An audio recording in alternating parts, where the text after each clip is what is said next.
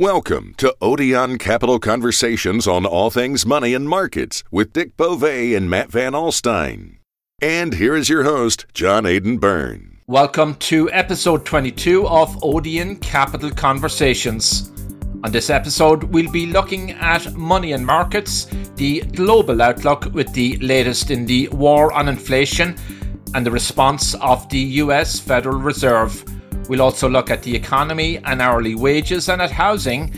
Dick Bove will share his analysis on the risks of recession and the factors that could trigger this recession. He'll also have analysis on the banks. I'm with Dick Bove, Chief Financial Strategist at ODEON Capital Group, and Matt Van ALSTYNE, ODEON Co-Founder and Managing Partner. And we'll be right back after this break. Current and future holdings are subject to risk, and past performance is no guarantee of future results. This podcast should not be copied, distributed, published, or reproduced in whole or in part. Information presented herein is for discussion and illustrative purposes only and is not a recommendation or an offer or solicitation to buy or sell any securities. Securities identified do not represent all of the securities purchased, sold, or recommended to clients. The views and opinions expressed by the ODEON Capital Group speaker are their own as of the date of the recording. Any such views are subject to change at any time based upon market or other conditions, and ODEON Capital Group disclaims any responsibility to update such views. These views should not be relied on as investment advice, and because investment decisions are based on numerous factors, may not be relied on as an indication of trading intent on behalf of any ODEON Capital Group product. Neither ODEON Capital Group nor the speakers can be held responsible for any direct or incidental loss incurred by applying any of the information offered. Matt and Dick, welcome to episode 22 of ODEON Capital Conversations. Lots to talk about, from the markets to the economy to the big global picture and outlook. Now, I suppose it's not exactly a positive note to start on, but we'll take it. We saw stocks rise sharply this morning after the long weekend. Matt and Dick, that's a bear market rally or a dead cat bounce, whatever way you wish to look at it. I think that we've now seen all of the negative information that could be brought to bear from a jawboning standpoint. We've had the Fed, pound on us now for a couple of months. We've had, the general consensus in the marketplace swing from, it looks like we could have a recession. We've had, the first big raise in interest rates. And even though the Fed is not shrinking its balance sheet, it's not expanding it either. So the net effect is all of that is in the market, and the market has reacted dramatically to that information. But now people are starting to explore the other side. I know in my case, I no longer understand why inflation should continue to rise, number one, and I no longer understand why it's going to be a long, protracted situation. For example, when I said in February, 18, 20 months ago, that I thought that inflation was going to take off and hit double-digit levels, there were specific reasons for that. And it's kind of a falling domino, and it worked like this. Number one, I saw that the United States was running a federal deficit which hit actually $4.2 trillion. Number two, I saw that the normal purchases of that incremental debt, the Social Security Fund, government pension funds, market people in the marketplace, foreigners, they weren't buying it. They weren't touching it. So that the Federal Reserve had to step in and start buying this debt. And when the Federal Reserve stepped in and started buying the debt, what we saw was this massive increase in the money supply. It went up at 26% year over year, in the year ending in 2020. So the net effect is, and of course, this was 10 times faster than the growth in the economy. So to me, it was evident, even though there hadn't been any supply chain issues at that point, there hadn't been any, issues related to a war in Ukraine, it was evident to me that inflation would take off. All right, when I look at the situation today, none of those events are in place. None of them. The first thing is that the Fed deficit, the federal deficit this year is now estimated to be, less than $1 trillion. 4.2 trillion down to 0.8 trillion, well, less than a trillion. Next year, it's expected to be in the same range, 0.9 trillion. There is no major spending program in front of Congress at the present time, which would take that off kilter, okay? Second thing, the issue of, are the other people buying this debt? Yeah, they're coming in sizable amounts. The Social Security Fund, which, was not buying because it didn't have the money, all of a sudden it has a lot of money again, and it's been buying the debt. The foreigners, they have picked up their buying of the debt. I mean, the dollar is soaring, so that's picked up the buying of the debt. So the Federal Reserve, which was buying 54 to 55% of the net incremental debt and printing money to do so, isn't doing that anymore. It's only buying roughly 20%. And the growth in money supply, which, as I said, was 26% year over year at the end of 2020, is now down to 8%. And it looks like once the Fed actually starts shrinking the balance sheet, that it could go negative. So all of the things which led me to believe that there was going to be a huge increase in inflation are no longer in place. So that's my first problem. My second problem is the tangible information, which we're now looking at, is all showing price declines. If we take a look at, commodity prices are down virtually across the board. Now they're down because, as I said, the foreigners are buying the debt again, which means that the dollar is strong, and the dollar, is basically the price for all commodities, and therefore everybody else is seeing an inflation. We're getting deflationary pressures as a result of what's going on with the dollar, number one. Number two, housing prices are down. They're not up. We can't keep looking year over year. We got to start looking month over month, and the month over month figures clearly show that they're declining. Number three, you've got this yen situation where the yen is, exploding on the downside. What is that going to do to the price of Japanese cars? Going to push them down. And according to the bankers that I'm talking to, they're already seeing some reduction in prices of automobiles in the used car market. And number four, if, again, we've got this fabulous, analyst in the retail area, Alex Arnold, and he's indicating that there are excess inventories sitting in places like Walmart and Target, and that price discounting programs have started. So where I'm sitting here is, what's the drivers that are going to knock inflation up? Because there are a number of drivers which are in place, which are set to knock inflation down. So I think inflation has peaked. I can't tell you when it's going to get down to 2%, which is where the Fed wants it. But the fact of the matter is, because the Fed wants it at 2%, they're going to keep the screws on. So I think the inflation issue is now going in the background. And if that's true, then rallies in the market make sense. Basically, where is the inflation coming from is the problem I'm dealing with. I don't think you talked too long. I think you did a really nice job of tying a nice bow on what's actually happening. I think the question is, when you saw inflation coming 18 months ago, did it take 18 months before the Fed kind of caught up with you? Or, I recall inflation started showing up, I think, in midsummer last year when we started breaking 5% and 6%. And then you got the Fed going all transitory and started using language like, this is just temporary, don't worry about it. And you were right. What do you think the lag time will be before we start seeing disinflationary pressures in the numbers? And the one that kind of scares me a little bit is the owner's equivalent rent, which is such a lagging indicator. We've seen house prices and rents go up so much in real time and not really reflected in the number. Will that actually kind of be a drag on the headline inflation number coming down, because you're going to see rents, which make up, I think, about a third of the overall inflation, I don't want to use the word outperform, but basically overemphasize its place in the market, or at least its place in the index, where, you might see housing now, even though in real time housing maybe is flatlined, it'll start showing up as 8 and 9% year on year numbers as we get into the summertime. So what do you think about those two things?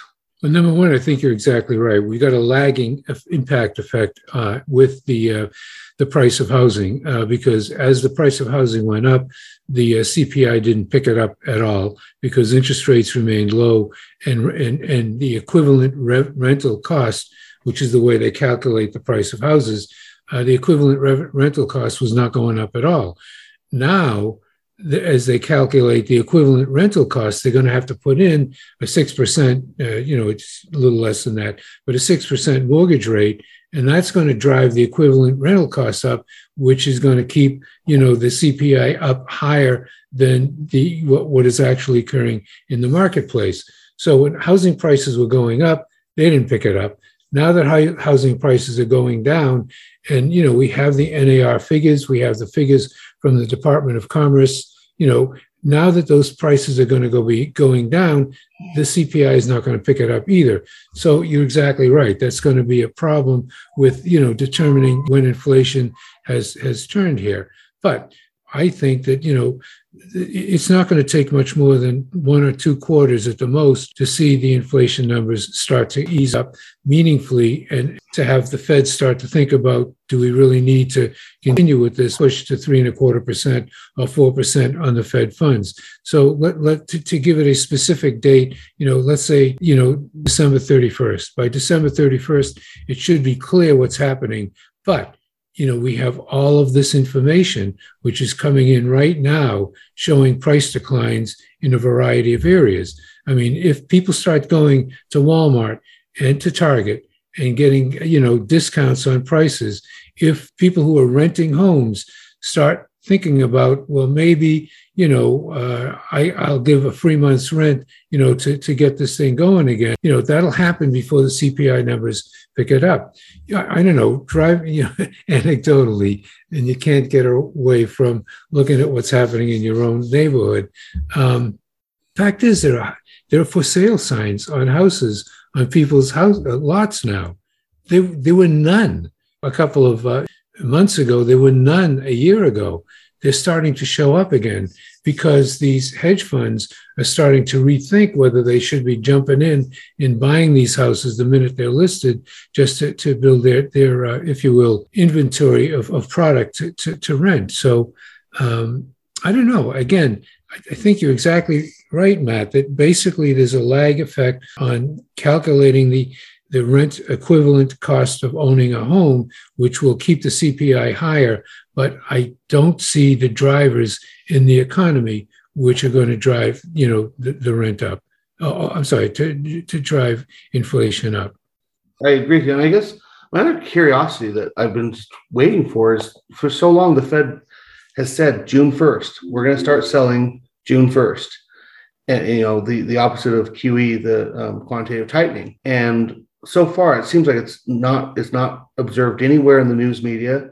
As far as I can tell, you're the only person that's talking about it, but they haven't really shrunk their balance sheet. Do you think it's a sign of cold feet, or they realize that it's just not the right time, or they're just keeping this in their toolkit to use later? Or, but like at some point, someone's going to call them out and say, you said June 1st and you haven't done anything yet.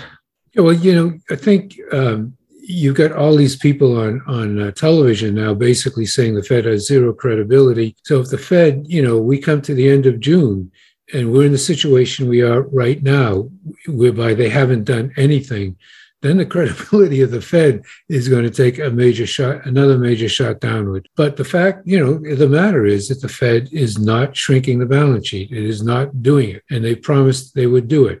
In addition to which, they promised that they would double the level of reduction in the mortgage-backed securities market and in the Treasury market in September. So if they haven't started in June, I don't know what they're going to double in when we get to September. Fact of the matter is, they haven't done anything. Doubling zero actually turns out to be zero. Right. Absolutely. We're talking about almost $9 trillion on its balance sheet, Dick, here. Yeah. I didn't answer the second part of what Matt raised, which is, what are they thinking about? I think what they're beginning to realize is that the reported number is 9 trillion. The real number is probably somewhere around 7.5 to 8 trillion. And the reason why we don't see the real number is because they refuse to mark to market their holdings. If they start selling, they have to mark to market because they basically have sold it for $9, not $10.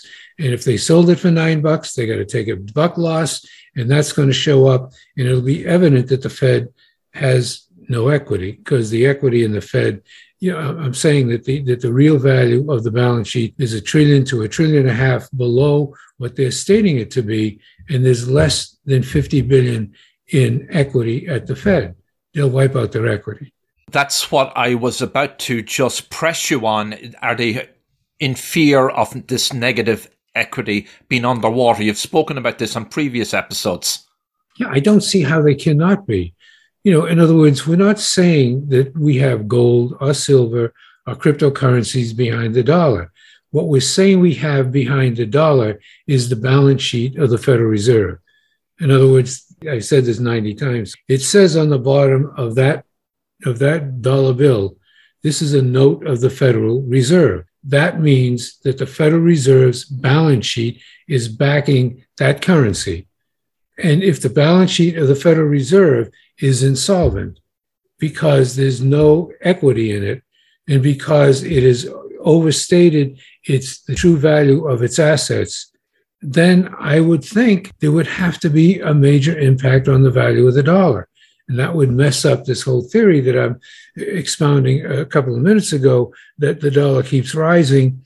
It keeps pressure on lowering inflation. So I don't know how they're going to deal with this. I do know that, they're going to try and use runoff in the beginning, to avoid, making the sales, because runoff, you're getting rid of it at par. So, whether that's going to work or not, I don't know. But they're not pulling the trigger. And I think they're not pulling the trigger because that they don't have a balance sheet which is fairly stated. The numbers are just false. Well, Dick, you caught it and called it early on this out of control inflation early last year. Now, you brought up something here about deflationary kind of trends, this build up in inventory and housing being maybe in a changing mode. You talked about those for sale signs in your neighborhood. I'm not sure if that indicates that there's going to be some problem in the housing market, but it's certainly an interesting indicator. This might sound like an outlier kind of question, but could we have deflation in our economy after this white hot inflation?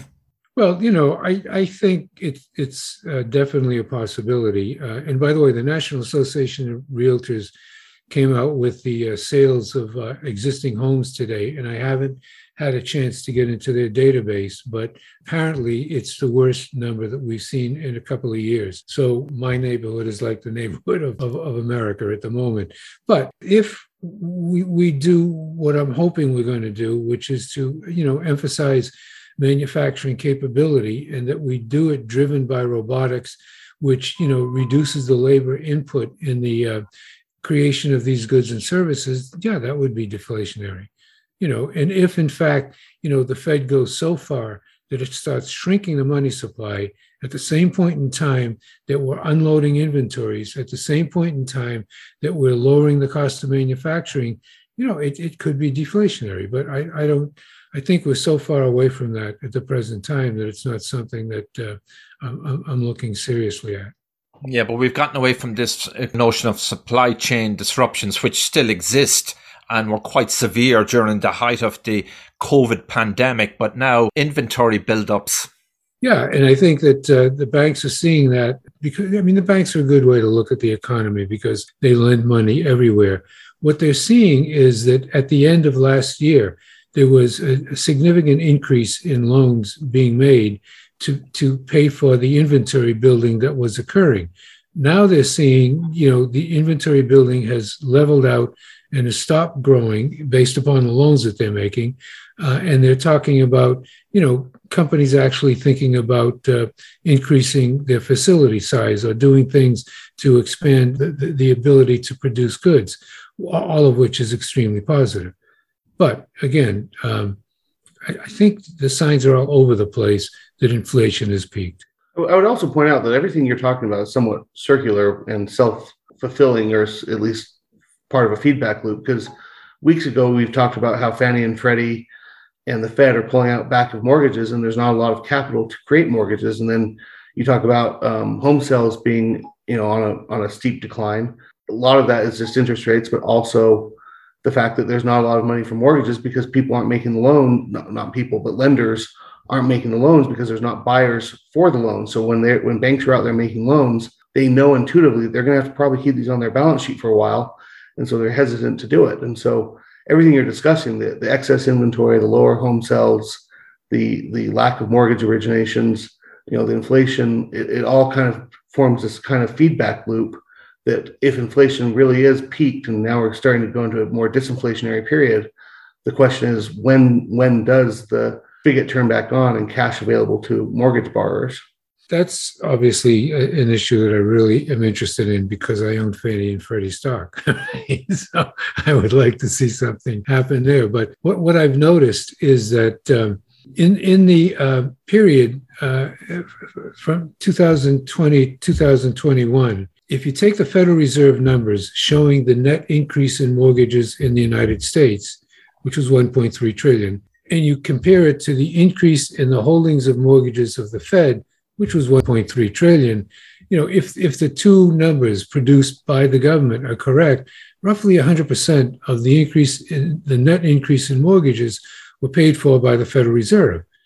In the first quarter, because the numbers came out last week for the first time, in the first quarter of 2022, what we're seeing is the Fed did not buy 100% of the net increase in mortgages. They bought something on the order of 60% of it.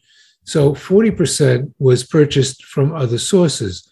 When you look for what those other sources were, it was Fannie and Freddie. Now, so you have to ask yourself, can Fannie and Freddie step in and increase their balance sheets when they're owned by the United States government, and therefore they have no access to funding in the private sector? In other words, they cannot add to their capital by making stock issuances to allow for the leveraging of their balance sheets. So I think what you're pointing to, Matt, is a real problem. And that is someone has got to come in and provide the funding to allow this housing market to continue to grow. And I am having difficulty seeing who it is if it's not going to be Fannie and Freddie, because it was Fannie and Freddie in the first quarter. It was the Federal Reserve in the 2 years prior to that. So who is it going to be going forward? And that's unclear. It's just totally unclear. Unless mortgage rates go to 7%, 8%, then I think the banks will step up and start buying them. Dick, earlier you mentioned the budget deficit, which will come in at around 1 trillion this year. Just looking at some numbers, over each of the past 2 years, the government ended up roughly with 3 trillion in the red.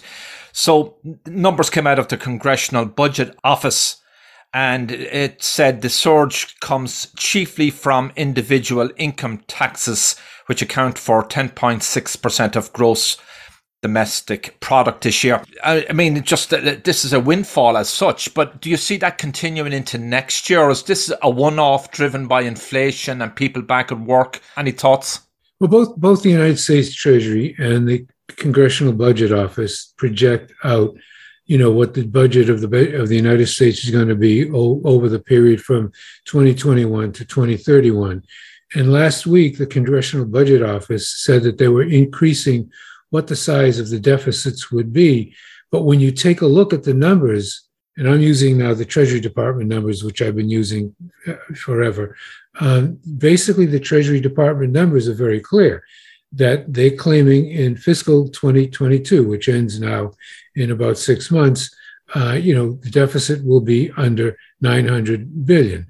In 2023, it'll be under $1 trillion, and in 2024, it'll be $1 trillion. So let's assume they're wrong by 20%, not a small amount, but 20%. If they're wrong by 20%, we're still talking about 1 to 1.2 trillion in deficits, and we haven't had a deficit that low in either 2020 or 2021. So I think that we could have logically argued that the base of the inflation, again, using the falling domino theory that I use, came from the actions of the Congress and the stimulus packages that they put through. But there aren't any coming, and people are making more money. The minimum wage is up to who knows what it is. I mean, I keep referring to Bank of America. They're at $22 as their minimum wage, but I can talk about the pizza shop down the street where they got to pay $15 now for a cook, and they were paying $9. So the net effect is we're in a situation where tax receipts are going to continue to be high, and they're going to continue to grow. And if that's going to happen, then we're not going to run huge deficits. But at the same time, if foreigners are freaking out because basically the dollar keeps going up in value and they've got to move funds into the dollar, then they move funds into the dollar by buying treasuries.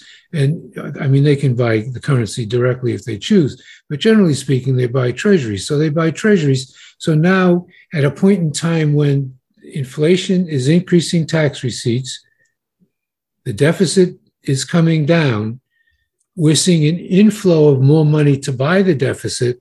So we're in a situation where I don't believe that the deficit is going to drive inflation for at least another 2 to 3 years.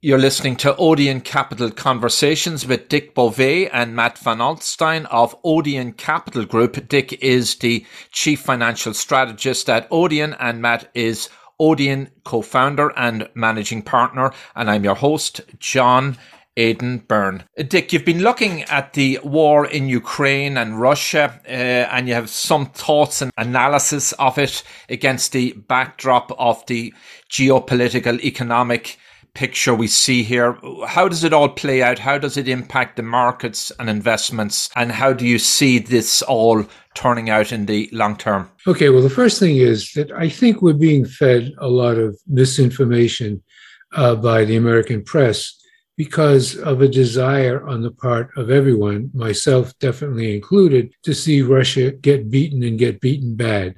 So, we're getting all of this data, which is arguing that, Russia, basically, is losing its battle. Its army is, in disarray.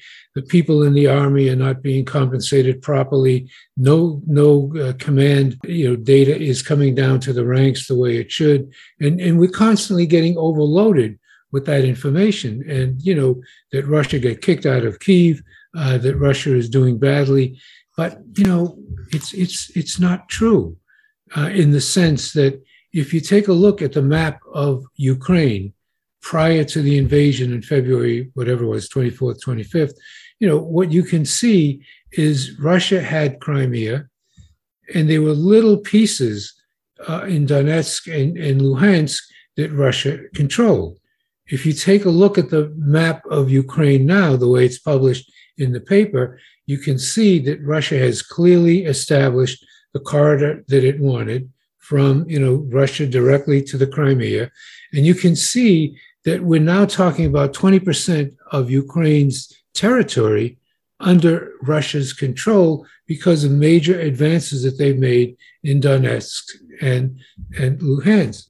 Anyway, I've now read the life of Ivan the Terrible, Peter the Great, Stalin, and I've read, a Russian history book, and I'm starting on a Ukrainian history book. And I got to tell you that this guy Putin is exactly the same as Ivan the Fourth, Peter the Great, Stalin. There is no difference between this guy and what I've read in each one of these biographies. So why am I saying that? Because I'm saying that the whole approach of each one of these guys in running the country was to keep the Russian people under control, to have them, controlled by the Russian, what I'm going to call KGB, even though it didn't exist back in they called them Apparitchiki or what have you back in Apparitchiks, I think. Yeah, when Ivan the Terrible was running the country, the torture, the jailing, the false trials. They actually had false trials back in those days. All of it's the same. And through it all, the Russian people always stayed 100% behind their leaders, and they stayed 100% behind anything that those leaders wanted them to do. And what did the leaders do? They threw them into wars. They didn't care how many people were killed on their side or the other side, as long as they achieved their goals. If you look at this guy, Ivan the Terrible, he was fighting to reclaim lands that Russia lost, right? When you get to Peter the Great, he was fighting to reclaim the things that were lost after, Ivan the Terrible. When you take a look at Stalin, he was reclaiming, places like Poland, which were all, Ukraine, which are always owned by the Russia. When you look at Putin, same deal. All right, so I think if these people want to write about Russia and Russia's position, they better start understanding history. And what they're going to understand about history is, number one, Russia doesn't give up easily. Now, I know they left Afghanistan, but they don't give up easily. They don't care how many people they kill. They follow a policy as they did in Syria and as they did back in the 1450s. They kill everybody. All right. So the net effect is all they want to do is win. They will throw everything up against winning, and they are winning in Ukraine at the present time. So what does that mean for all of the issues that you raised? Well, the first thing it means is that basically we are in this Cold War. This Cold War is not going to end, for a generation. And that means that we have to realize that we've got to rebuild the United States from being what I call a grasshopper nation to being an ant nation, where we're producing the goods that we're consuming. And I think that that's going to happen. And I think that's going to be extraordinarily positive. I was reading in The Economist that China is following what Russia's doing very closely. And what the Chinese warplanes are doing right now is they're not just flying over Taiwan, but they're dropping metal tailings out of these planes. They're flying close to other aircraft, notably Japanese, and neither side is likely to step back and walk away. I think we have to just point out that, or at least I'm going to be a little bit critical, I think you're redefining the word winning. If Russia were winning, they wouldn't have retreated from Kiev. They wouldn't have retreated from their seeming objective of conquering the country in 2 days and being welcomed as liberators. I think what's really happening is that they're not losing. And what you said, I think, is exactly right, which is the media in America, which seemingly is an instrument of the federal government, is trying to portray them as losers and losing, when in fact they've conquered, as you called it accurately, 20-25% of the territory of Ukraine, and they're itching and scratching at the bit to get more, and seemingly they will as this war goes on. I think, though, that the real goal of the media portraying them as losers and the West as winners is to keep up, obviously, the spirit and the support for being on Ukraine's side. This war, and you mentioned Afghanistan, that the Soviets retreated in, I think, 1989 after a 10-year not winning type situation, which is similar to what I think America wants them to do this time. The National Security Advisor and Brzezinski and Kissinger in the late 70s designed this plan to entice the Soviets to go into Afghanistan, because they wanted the Soviets to have their own Vietnam. And I don't think it's too far of a stretch to think that America wants Russia in Ukraine for the foreseeable future, because then it becomes a war of attrition. And over time, Russia becomes less of a potent threat, save for obviously, supersonic and hypersonic and nuclear missiles to the West, but they become less of a threat for a traditional kinetic war to NATO. And I think that's the actual strategy. So I think it actually does make perfect sense that we're getting fed all this stuff about how Russia's losing, which, is almost fair if you compare it to what we were told their original goals were, which was conquering Kiev in 2 to 3 days.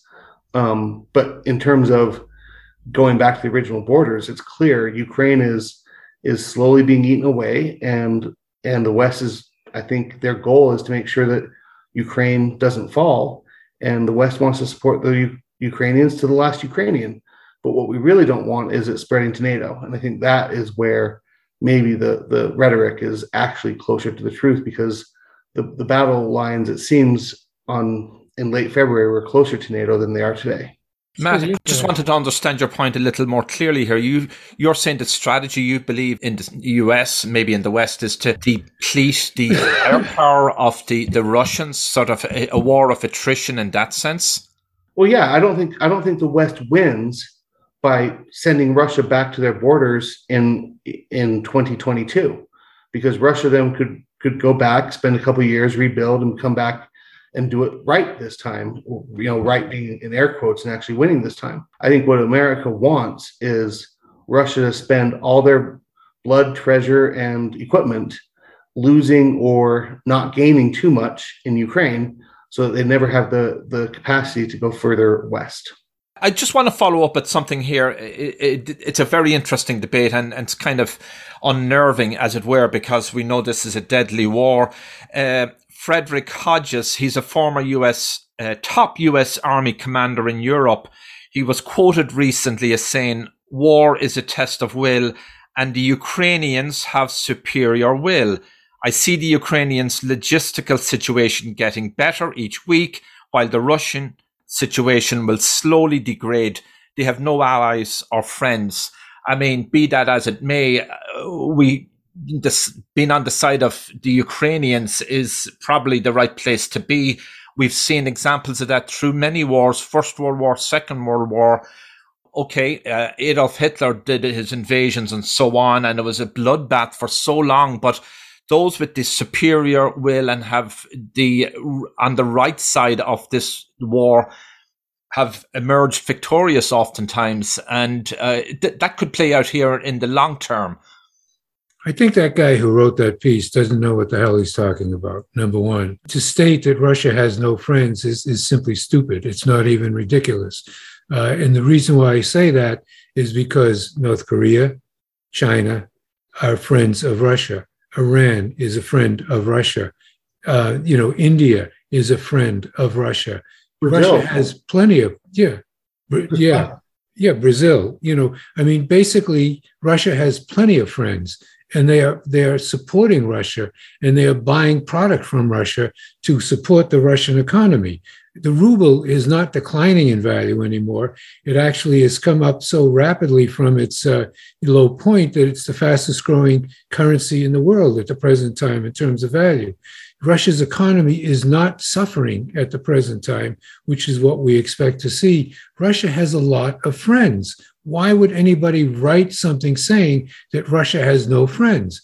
And then in terms of will, everybody says the Soviet press is dishonest. It only writes what Putin wants. But, there is nothing coming out of the American press showing that there's any giving of will on the part of the Russian people to give up Ukraine. In this history book that I read, of Russia, in the first 20 pages, there's a map of what Russia was when it was first created by this guy Rurik coming out of Sweden, right? It was headquartered in Kyiv. That's where Russia started. It started in Kyiv. Kyiv is the capital of Ukraine. Yeah, so the net effect is there's plenty of will on the other side. There's attempting to have will, I apologize, but in Syria, there was plenty of will on the other side, but they got their butts kicked. Russia won. If we can believe the polling in Russia, Putin's popularity has soared. I mean, it's quite extraordinary in my mind. But I'm looking and having no friends and allies. Good point, Dick. I take that. But it's the right kind of friends and allies. We just hope we're on the right side backing the Ukrainians as we should. There's no such thing as a right side and a wrong side. There's no right side and wrong side. Ivan the Terrible was not the right side. Peter the Great was not the right side. All right. Stalin was not the right side. Yet they all won. They all won. Just to clarify that, Dick. So Putin invading Ukraine, that wasn't either the right side or the wrong side.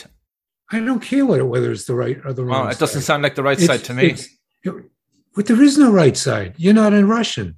If you were Russian, you would say it's the right side. You're an American. I'm an American. I hope they get destroyed, right? I want them to get destroyed. I want their economy to fall apart. I want there to be an uprising which Putin and his boyars That's what they used to be called.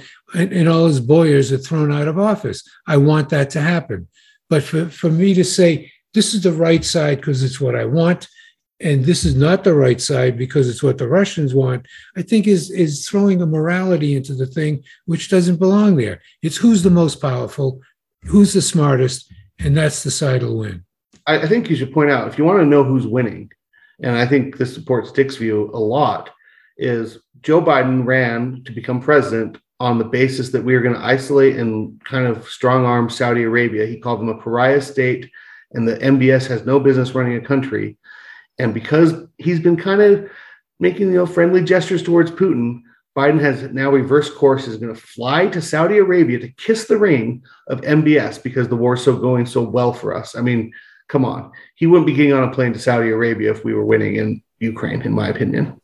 Well, also, Venezuela, the boycott on Venezuelan oil has been lifted for oil sent to Europe.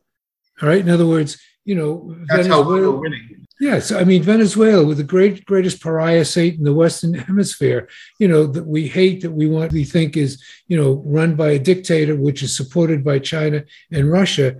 We blockaded that nation. They couldn't send any oil out. Now Biden says you can send it to Europe. What is, you don't do that if you're winning.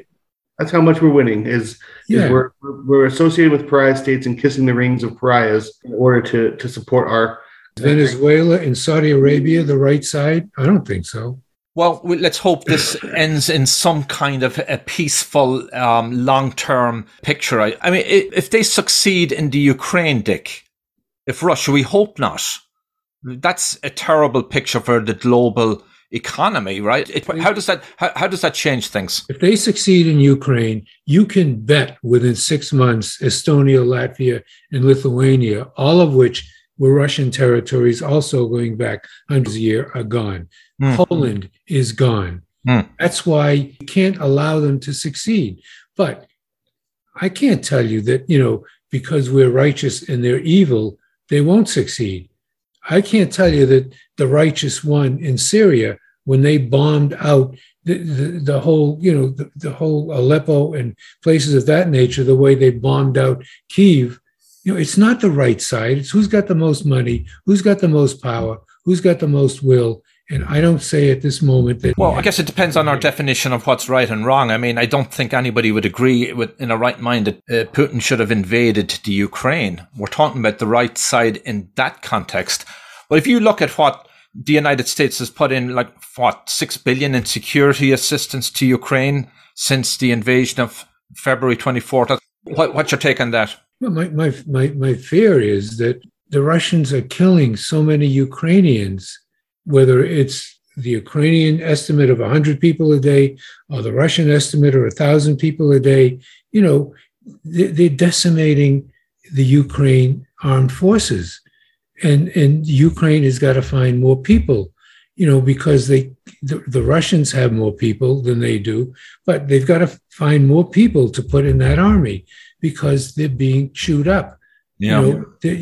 Plus, again, going back to the 4 people whose lives I've read, they knew that what you had to do when you conquered an area is drain the people and take them out of there. And the Russians are taking tens of thousands, if the press is right, is taking tens of thousands of people out of Ukraine, out of the conquered areas, and spreading them who knows where in Siberia, right? So the fact of the matter is they're doing what their predecessors did. And again, it is not, from a moralistic standpoint, it is not right. It is wrong. Thank you. It doesn't have anything to do with the war, though. Go back to something you raised several previous episodes, and it fits into all of this, the military-industrial complex and the spending on military. You see that just this huge build-up, just that example of the assistance from the US and probably other European allies. Pretty extraordinary if you compare it with 10 years ago, what we were spending on military arsenal. Yeah, well, that's what I'm talking about. We can't be a grasshopper nation anymore. we've got to be an ant nation. And what we're seeing happen in the military is the first evidences of it. Although, we'll get in 3 weeks, since I'm my nature is of a bank analyst, we'll get the banks reporting their earnings. But in the conference calls that they're making, they're now talking about what we discussed half a year ago. They're now speaking about the fact that they're getting requests for money and drawdowns of credit lines to build manufacturing capability. And of course, it starts with, the military items, Raytheon. I don't know the companies. I'm not a defense analyst, but there's a whole bunch of companies which are being mentioned to me that, are already benefiting by what's going on here.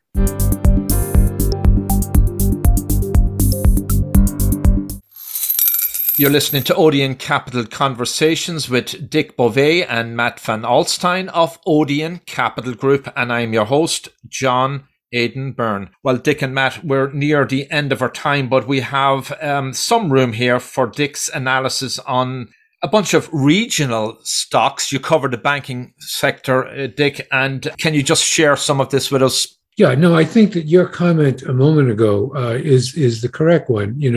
When you were talking about the build-up defense expenditure in the United States, what we're seeing is these banks in the Midwest, that provide funding for these companies that make things, right?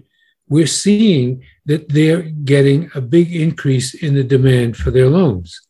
And the increase in the demand for their loans is occurring at a time, and the demand is not coming from consumer products, it's coming from the commercial sector, because these banks specialize in loans to businesses, not loans to people. Loans to people, that's specialized by the big banks like Bank of America, JP Morgan, et cetera, that have national franchises. So these companies are, if you will, the canary in the coal mine about whether this is actually happening. And they are seeing it happening in two fashions. Number one, their loan volume is going up. And number two, the lines of credit, which they've established, are now being taken down. They had not been taken down for 2 years. In fact, they've gotten, I don't know if it's at historic lows, but the demand for loans for using these lines of credit were not there. All right, so what was evident, I think, in these banks is, number one, they're selling more of their product, loans being their product. Number two, interest rates have gone up substantially. That's the margin on the product that they're selling. Number three, they have not run into any problems with loan losses. Loan losses are well below what would be considered normal. 1.5%, in my view, is normal. They're well below that. Number four, we're in a situation where the stocks are selling at multiples which are getting close to where they were in not just 2020 or 2008 or 2010, but they're coming down to selling at 5 and 6 times earnings. The yields on these stocks are now approaching 4%. Well, you can't get 4% on a 10-year treasury. So the net effect is we're seeing these stocks getting really pounded down, dramatically at a time when their book values are going to be rising, their dividends are rising, they're trying to buy back stock, they're going to see their core businesses growing up, and we're going to see a lot of the results of that in 3 weeks. Because on the 15th of July, we start to come out with these earnings reports. I can see a rally occurring in this group simply because they've just gotten too cheap. What regionals are we talking about here, Dick? Can you give us some names? Yeah. In other words, in Michigan, you got, Comerica. In Ohio, you've got Fifth Third and KeyCorp, and a company I don't follow, Huntington Bancorp. If you go down to south to Alabama, you've got Regions Financial. If you come over to North Carolina, you've got Truist Financial. If you want a broad brush of everything west of the Mississippi, you've got U.S. Bancorp. There's a lot of banks which are sitting in the right place, some of which we're recommending, some of which we are not. But, basically, there are a lot of banks that are sitting in the right place because these banks tend to be commercial lenders, not consumer lenders. They're not taking care of the grasshoppers. They're taking care of the ants. And they're finding that their business is moving ahead, and yet the prices of their stocks are going lower, and the yields on these stocks are somewhat higher than you're going to get in the debt markets. And also, by the way, we've been very, very negative on, the big money center banks. But what's happening there is trading has actually picked up somewhat. Companies like Citigroup, this thing about the dollar, Citigroup is selling at a 50% discount to book value, and yet, the dollar is rising, and Citigroup's trading is going to be up 25% in the second quarter, year over year, because they're trading the dollar as the dollar is rising. So there are opportunities that at least I know about, and a lot more opportunities that I don't know about because I don't follow the manufacturing or defense companies. So that's trading in the currency markets that Citigroup were referring to? Yeah, Citigroup is one of the largest traders of currencies in the world. It deals in 150 countries in terms of trading, and it is the mechanism that the Fortune 500 use to handle a good portion of their trades, and just an explosion of 25% year over year. Wow. Well, some good news there for the banks. We've run out of time, Dick and Matt, and we've had a fabulous, fantastic, far-reaching conversation. Some sparks flew there. That's good for a podcast. And we'll be back next week for episode 23. Take care.